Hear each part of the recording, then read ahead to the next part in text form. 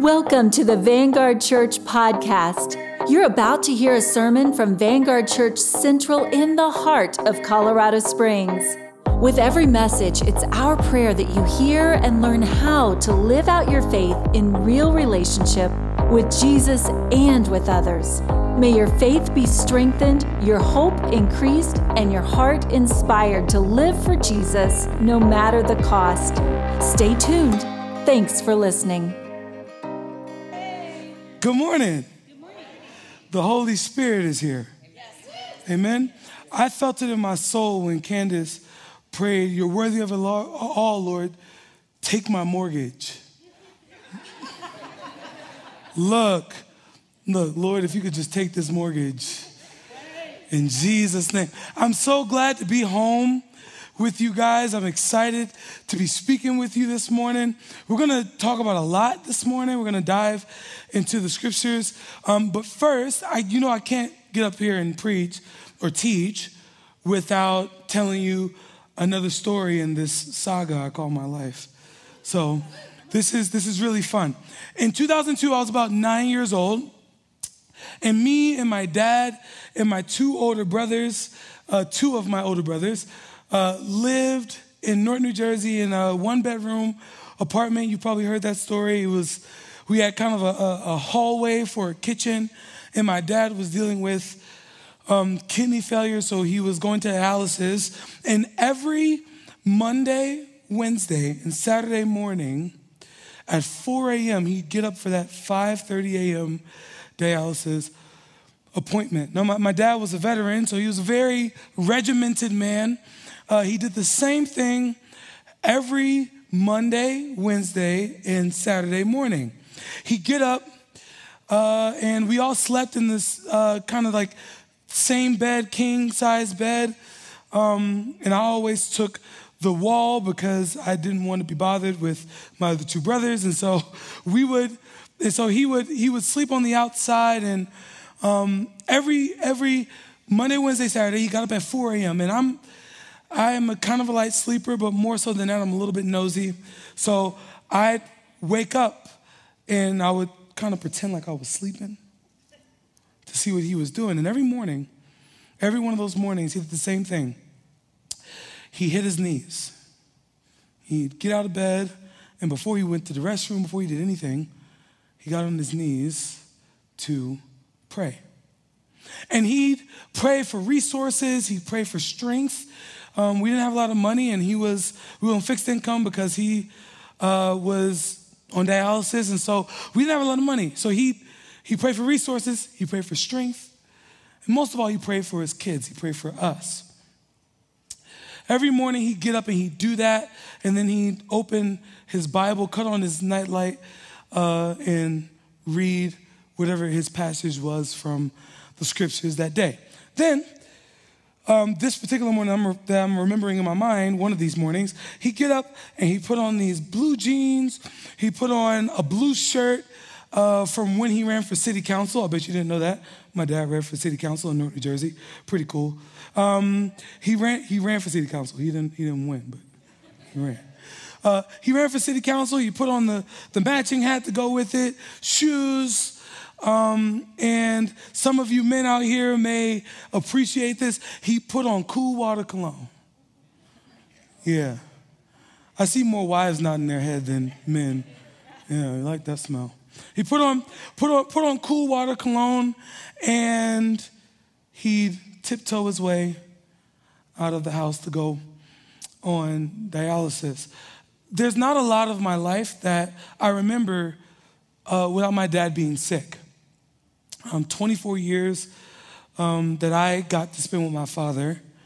And I always said that it's unfortunate because he lived in the consequences of a life before Jesus. He had a whole life, obviously, before I was born. He had me when he was 33, I believe. And he had a whole life before Jesus, and he got saved shortly before I was born. And he lived most of my lifetime in a life dealing with the consequences of before Christ. But there's one thing about that marked me and it changed me for my whole life. Even though he was living in the consequences of his actions, I saw him live a sacrifice of praise. That was his life, a sacrifice of praise. We're going to continue in our series on the sending. We've been calling it Creed, God, you are my Father, and I will follow you. I am chosen, forgiven, redeemed, and restored. I'm broken and mending and called by the Lord. I taught on I'm a leader and I'm a multiplier. I'll pray and I'll love. And I'll live as a steward of what God has done. I worship King Jesus in spirit and truth and give everyday God as praise just to you. That's where we are this morning. That's a good place to say amen. That's a nice sending. That's a nice benediction. So we're gonna start there this morning. If you have your Bible, your internet device, a program that you got on the outside, we're going to be in Deuteronomy. Did I say that right? I hope I said that right. It's a tongue twister. Chapter 8. We're going to start with verse 1. Let me go find it. Can we also I know he doesn't want me to do this, but I'm going to do it anyway because I'm disobedient. Can we just honor Pastor Kelly and the Williams for being back? Yeah. That's my friend. Go, best friend. Our goal today is to understand better how God sustains us and why our understanding of him sustaining us is pivotal to obedience and praising him every single day. To shorten that, we need to understand why it's important for us to worship and praise him every day. That's pivotal to our walk with the Lord. If we're going to walk with him every day, then we need to understand why or when or how. Does that make sense? Okay, we're going to dive in with verse 1. Father, help me to preach this and teach this in Jesus' name. Amen. Verse 1 says, the whole commandment that I command you today, you shall be careful to do. This is Moses and God talking to the Israelites, the nation of Israel. That you may live and multiply and go in and possess the land that the Lord swore to give your fathers. Okay, we'll stop right there. The word that I want to focus on is the word whole. We see this word whole twice in the first two verses of the chapter. That word whole in the Hebrew is kind of the same context we use it in. It means totality, fullness, everything. But there's a cause and effect clause to the first verse. He says, do the whole commandment, 3 words, that you may. So the cause is, do the commandment. The effect will be that you may. That you may what? We'll get to that in a minute. Like a parent to children, a distinction is made. In order to live and multiply and conquer and possess the land, you've got to do the whole commandment. There's a contingency to the promise. Does that make sense? And this is something that we love to do as humans. We love to claim the promises of God over our lives, over our families, over everything that belongs to us, right? We love to say this kind of stuff. You're the head and not the tail. You're above and not beneath. We love to do that, but we're not quick with obedience. This is something that we love to do. We love to say, God, you said you were going to do this. You're going to provide. You're going to give me this thing I've been asking for. You're going to provide all my needs. You're going to do all this stuff. And then God is saying, hey, I need you to do this. And it's like, wait a minute, Lord. You get what I'm saying? Has anybody ever been there? I'm learning in my life. This is something I'm learning at 29 years old. I'm learning that delayed obedience is disobedience. Okay, that side doesn't get me. Delayed obedience is disobedience. Amen? My mom is a chef, and if my mom told me to take the chicken out, I'm going to cook, and then I waited until an hour before she got home to take the chicken out, was I obedient? No. A lot of you parents get this, and I I guess in quotations, I am a puppy parent as of 4 or 5 days ago. She's precious. And I'm learning how to kind of be a little bit more patient when I have to tell her to stop chewing the turf 50 billion times. And she wasn't obedient the first time. You see what I'm saying? Like you as parents, I know a lot of you understand this. And I know a lot of you understand that the more frustrated you get with an instruction, the steeper the consequences for disobedience. Is that fair? The steeper the consequences for disobedience if you just continue to get frustrated. Take the trash out. Take the trash out. Take the trash out. Take the trash out. That, just so you know, that's the context of Deuteronomy 8. They've been in the desert for 40 years. Just to give you a little bit of context, the Israelites have been in the desert for 40 years. They're about to end that. At the end of this book, at the end of that last book, Moses is going to be laid to rest. The mantle of leadership will fall to Joshua, and they're going to be in the promised land. Or they're going to be closer to the promised land than they've ever been.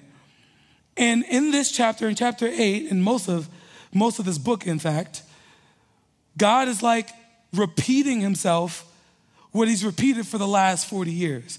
So you can imagine, in my mind, this is how I process it. In my mind, God is like, don't forget. Okay? That's all you have to do. Don't forget what I did. Are we good? And that's kind of the tone. It sounds funny, but that's kind of the tone of this passage. I remember being a rough kid in school. I was not the easiest kid in school, and God is very funny because he had me marry a kindergarten teacher. So there's that. Like I wasn't the best behaved kid in school. I was the kid that you tell your kid not to, don't talk to Aaron. He'll get you in trouble. That was me. And so every year, and my mom will appreciate this, every year my mom would have with me the talk. And the talk went a little something like this. Okay, Brandon's good, Giselle's good, we know. Aaron.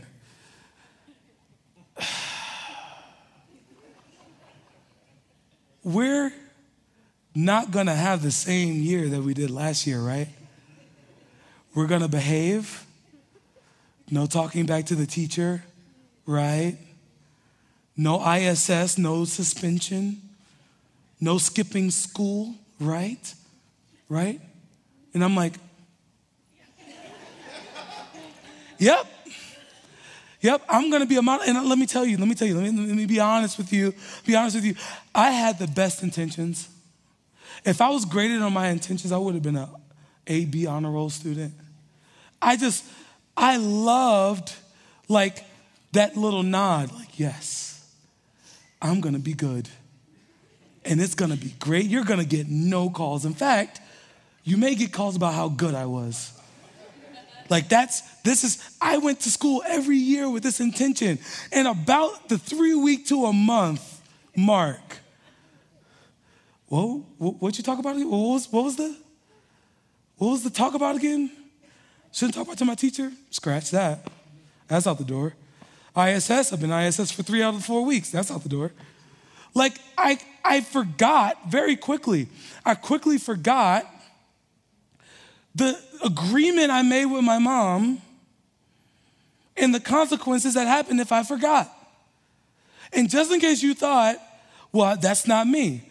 That was the whole nation of Israel for 40 years.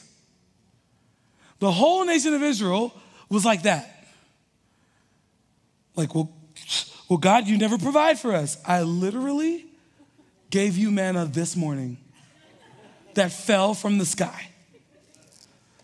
You see what I'm, we dealt with it, we deal with this, and you deal with it in your lives, I deal with it in my lives. And so this is all the context of what we see. But we want to look at We want to look at something that the Lord says, or that Moses says in the first verse. I love this. Or verse 2. He says, and you shall remember, someone say it. The whole way. The whole way. You shall remember the whole way. That what? That the Lord your God led you these 40 years in the wilderness, that he might humble you, testing you to know what was in your heart, whether you would keep his commandments or not.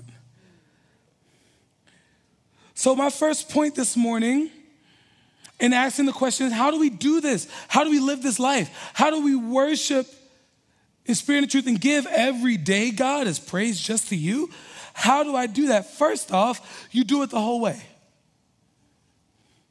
You do it the whole way. Like I said, delayed obedience is disobedience. Furthermore, incomplete obedience is not obedience at all. You got to do it the whole way. And that's what he's asking. That's what he's asking of us. Keep in mind that they're almost to the promised land. For the Israelites, the promise of God was attached to a geographical location, and it was at that point occupied by other nations. Yet, someone say yet. Yes. They experienced the benefit of God's presence all the time. They were in the middle of the wilderness, but so was God. That's good news for you. For the person that feels like you're in your wilderness season, God doesn't, abandon ship when you go to the wilderness. He's there. And he's active and he's moving within it. So that begs me to ask the question, where's the promise?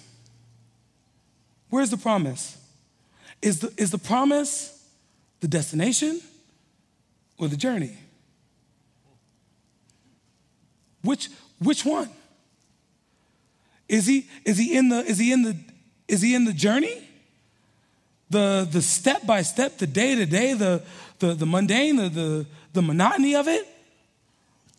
Or do you have to wait to get to the land of milk and honey to experience his presence? I'd argue that it's the former. That his presence is the promise. And if you go into the promised land, this is for free, this is a little side note. If you go to the promised land, not understanding the weight and the glory and the privilege of his presence, you'll forget about him when you make it big. You'll forget. Amen? Amen. Let's read chapter 8, 3 through 5.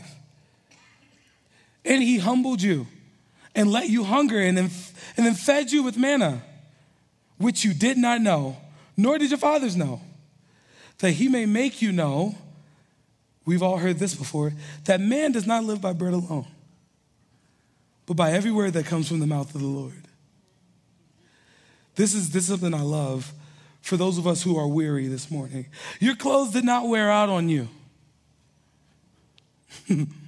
Your clothes didn't wear out on you, and your feet did not swell for 40 years. Amen. Amen to that.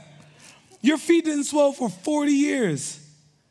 So know then in your heart that as a man disciplines his son, the Lord your God disciplines you. I want to camp on that word heart there, because that word heart, he says, know then in your heart. Why your heart? Why your heart? Why not your mind?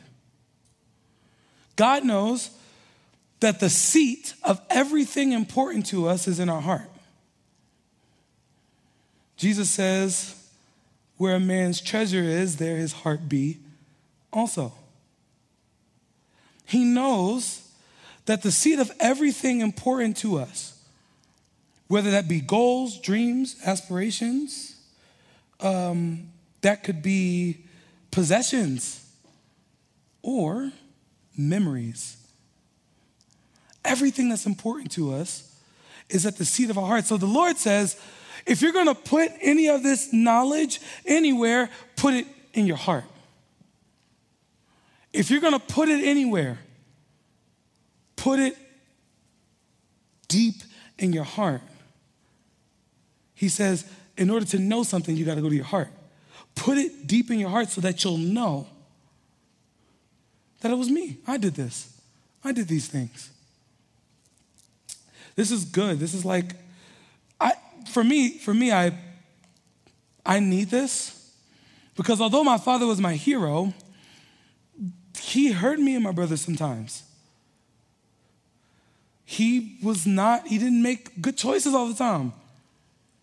He wasn't a saint. He was still a sinner, saved by grace, like any one of us. But I would never not tell you that my dad wasn't a good father. In the midst of all the things I couldn't understand, I would never not say that. So Jesus, or God the Father, understanding this, says, put this knowledge, and even the things you don't understand, the things that are tough for you to comprehend, put those in your heart. Put those in your heart because I want you to know at root, at the base, I'm a good father. I'm good. The other thing that he does, which I love, is that he doesn't ask us to do stuff that's not in his character. He says, for 40 years, your feet didn't swell, your clothes didn't wear out, you weren't hungry. I mean, yeah, you were, but that was because of your thing. You was doing your thing. I fed you.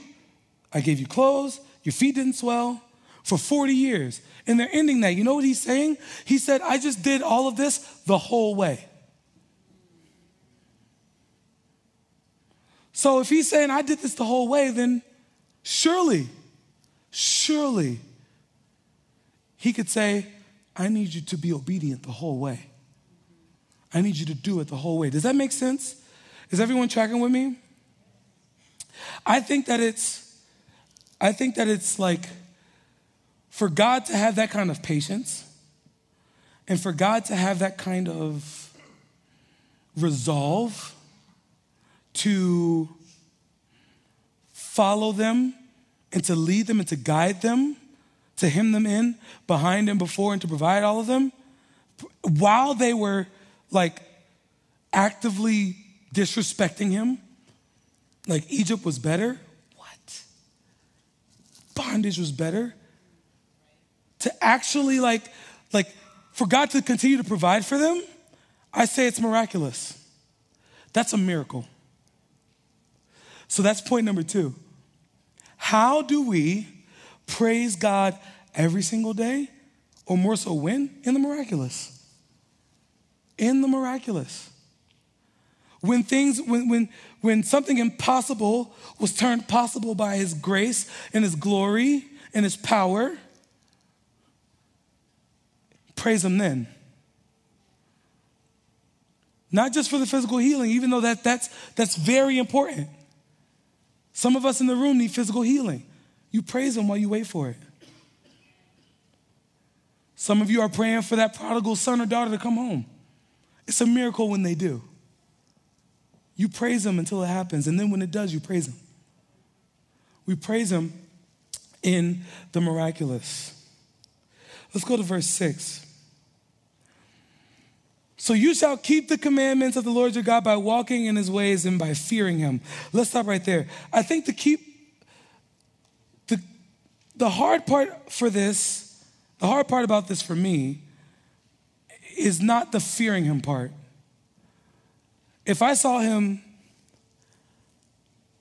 make a divide in the middle of the ocean, manna fall on top of my head from heaven, water flow from a rock like a river. For me personally, fearing him is not something I think I would worry about. I'd be like, nah, you got it. I ain't messing with you. You got it. It's the walking in his ways part that's hard for me. So I don't know what that is for you this morning, but for me, that's the part that's a little bit difficult. But then I have to check his record. I don't test him. I don't challenge him. He's God. I fear him. But I do go back and I look at his record. Well, if he provided for us the entire way, and then he's asking me to do it the whole way, then I got to look at how he did it. Amen? This is where being like Jesus comes into play. I gotta start looking at the character of Jesus. I gotta start looking at his character. And like, now you told me to love my neighbor, but how did you do it? That's why we're here this morning. Amen? That's why we come to church to learn more about Jesus. He also kind of gives it to us plain in Micah 6:8. He says, he has told you, O man, what is good, and what does the Lord require of you but to do justice, to love mercy, and to walk humbly with your God. You start to learn more about him when you start to walk humbly with him. This is a simple truth. We learn the character of God by watching how he deals with us. And so point number 3 is, again, question, how do we do this every day? We do it within the mandate. In the mandate. Well, what's the mandate? Don't forget. That's the mandate of this chapter. Don't forget. We did this, we did that, he's listing it out for you. We did this, we did that, we did this, we did. Don't forget how I brought you from bondage to freedom.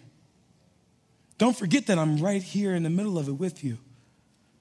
Don't forget. Let's go ahead and jump down to verse 11. Take care lest you forget the Lord your God by not keeping his commandments and his rules and his statutes, which I command you today. This is good. Lest when you have eaten and are full, we have built good houses and have a mortgage and live in them.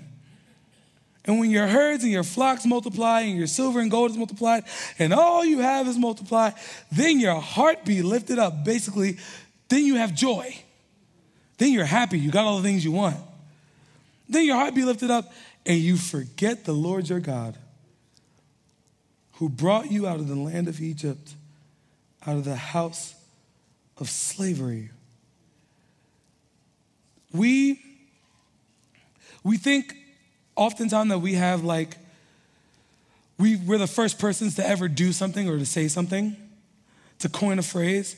But long before any of us existed, this is what God is saying. God is saying, hey, don't forget about me when you make it big. That's what he's saying.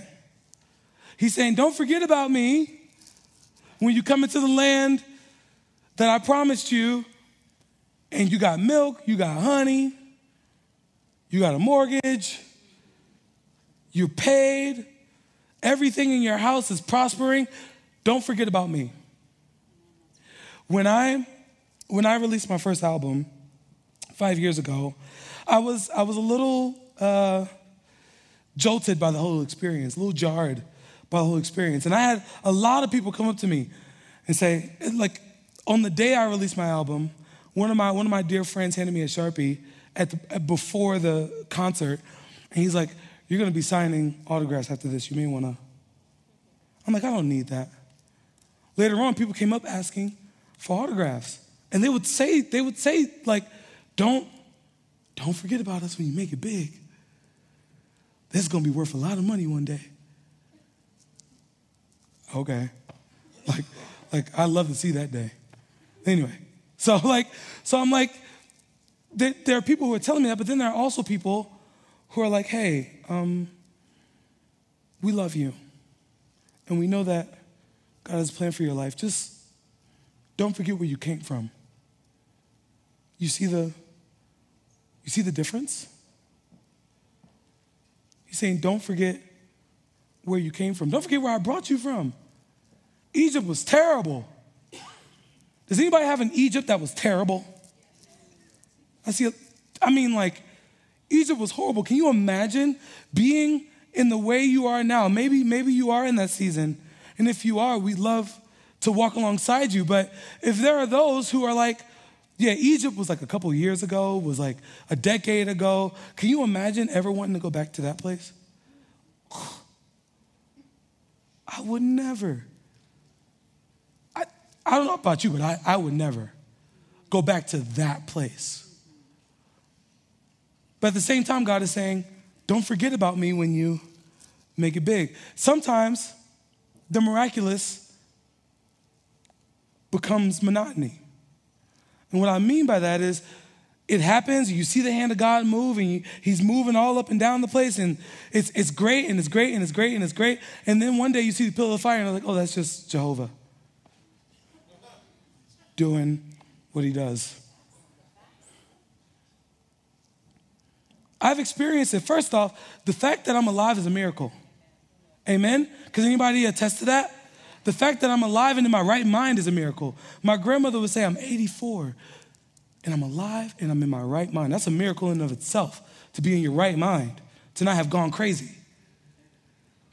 Like, I'm alive, and that's a miracle in and of itself, but sometimes, or most times, if not all the time, life is lived in the mundane moments. Life is lived in the mundane. Our life is punctuated by the miraculous, or sometimes by grief or mourning or things that like impact us as people. Sure. But for the most part, life is like wake up, go to work, kiss my wife on the way out the door, take care of puppy and tell puppy a million times not to chew the turf, basic. Simple life stuff. So this is our next point. How do we continue to praise him every day? We praise him in the mundane. In the regular. Most of your life will be in the regular. Can I level with you here? I will probably be exhausted if I had to lead at Red Rocks every single day.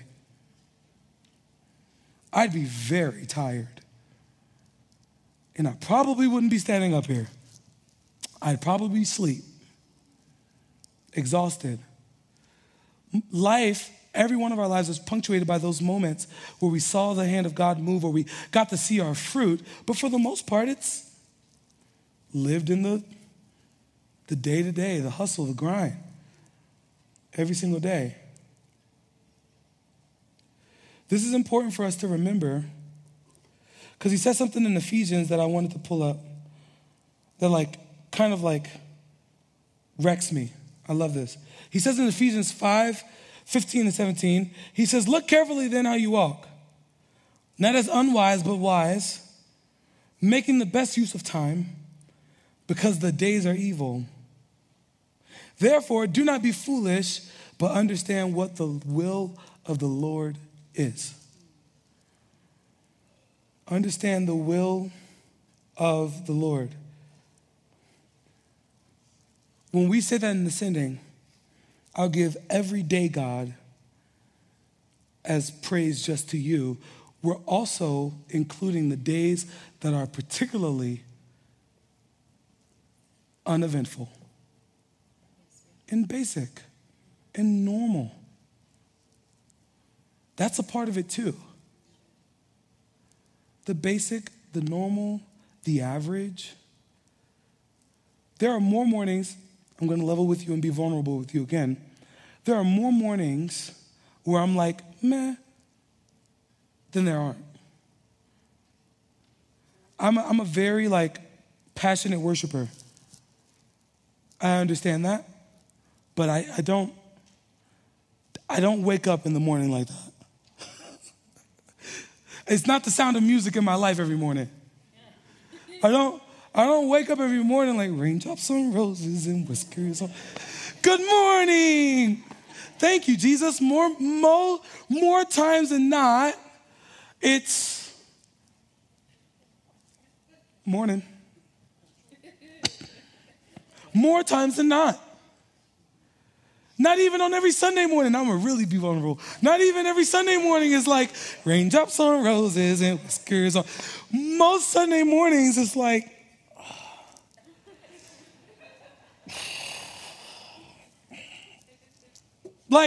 It's not, I know I was just off camera, sorry, Rand. It's not like that every morning. But this worship and this praise that we give him has to cost something. Amen? David says in 2 Samuel 24, it's one of my, I feel like one of my life verses. David is away from home and another king is like, David's like, I gotta make sacrifices. And another king is like, oh, we'll just give you all the things you need for the sacrifice. And David says, I will not give to the Lord what costs me nothing. Like, it has to cost you something. Even in the mundane, it has to cost you something. Maybe it has. Maybe it has cost you something. And we're coming off of, or sometimes it feels like we're just kind of perpetually in it, 2 years of a lot of loss and a lot of grief, a lot of sorrow, a lot of pain, lots of difficulty, things that are hard to process, things you just push to the back of the closet, you don't deal with it. And that's another way that we can worship him. That's another way that we can praise him in the morning with you. In the morning. There's no praise quite like the in spite of praise. There's no praise quite like the one where you're like, God, I got nothing left. I got nothing. I don't know what else to do. I sat up here in the middle of May in tears because I had nothing left. And then I'm like, I can't even sing, my voice is, God, I got nothing left. And God is like, that's awesome, I'll take it. You get me? And those moments happen, sometimes it feels like those moments happen more than the miraculous do. There are times in our lives where we have to really hone in. Even when we don't have anything, to say, God, I don't have anything. I'm actually mourning what I don't have. And he's like, if you invite me into that, just invite me into that, you'll remember that the promise is my presence. Let me tell you something. My dad was my hero. He was my hero, still is. And there's not a day that I look forward to where I'm like, you know what, I'm done mourning my father. I think I'm good. Pastor Kelly, would you agree? There's not a moment that's come to me that's like, yeah, I think he's been gone for some time now. I think I'm okay. That moment doesn't come. At least not for me. I get more at peace with him being gone, but for the most part, that day doesn't come. So I have to invite God's presence into something that I can't even see and remember that the most peace is right there in his presence. It's right there. Let me tell you something. This is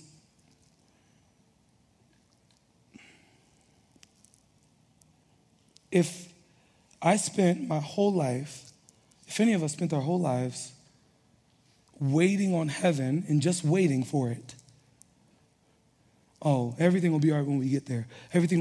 That wasn't God's intention. It wasn't his intention for you to live a hellish life and then get to heaven and everything be fine.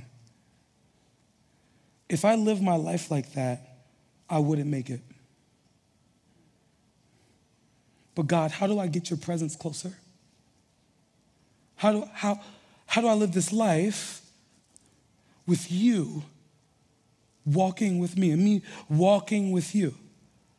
That's the whole point of this line in the sending. I'm going to give every day God his praises to you, because if I don't, this life is actually not worth living. If I don't. I know that's a polarizing thing to say. But if we don't worship in the morning, Where else are you going to worship him at? Only when it's convenient? Remember, worship has to cost you something. Praise has to cost you something. So where are we going to do it? David says in Psalm 143, verse 8. Let's go there together if you have your Bible or your internet device.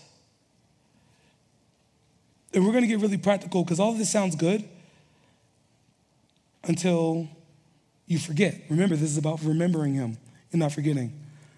David says in Psalm 143, verse 8, he says, "Let me hear in the morning of your steadfast love, for in you I trust. Make me know the way I should go, for to you I lift up my soul." The last point is very practical, very practical. How do we do this?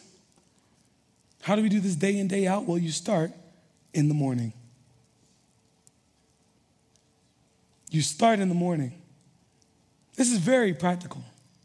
Like I said, not every morning for me is like, "Good morning, Jesus." Sure. And for most of you, I'm sure it's probably not like that.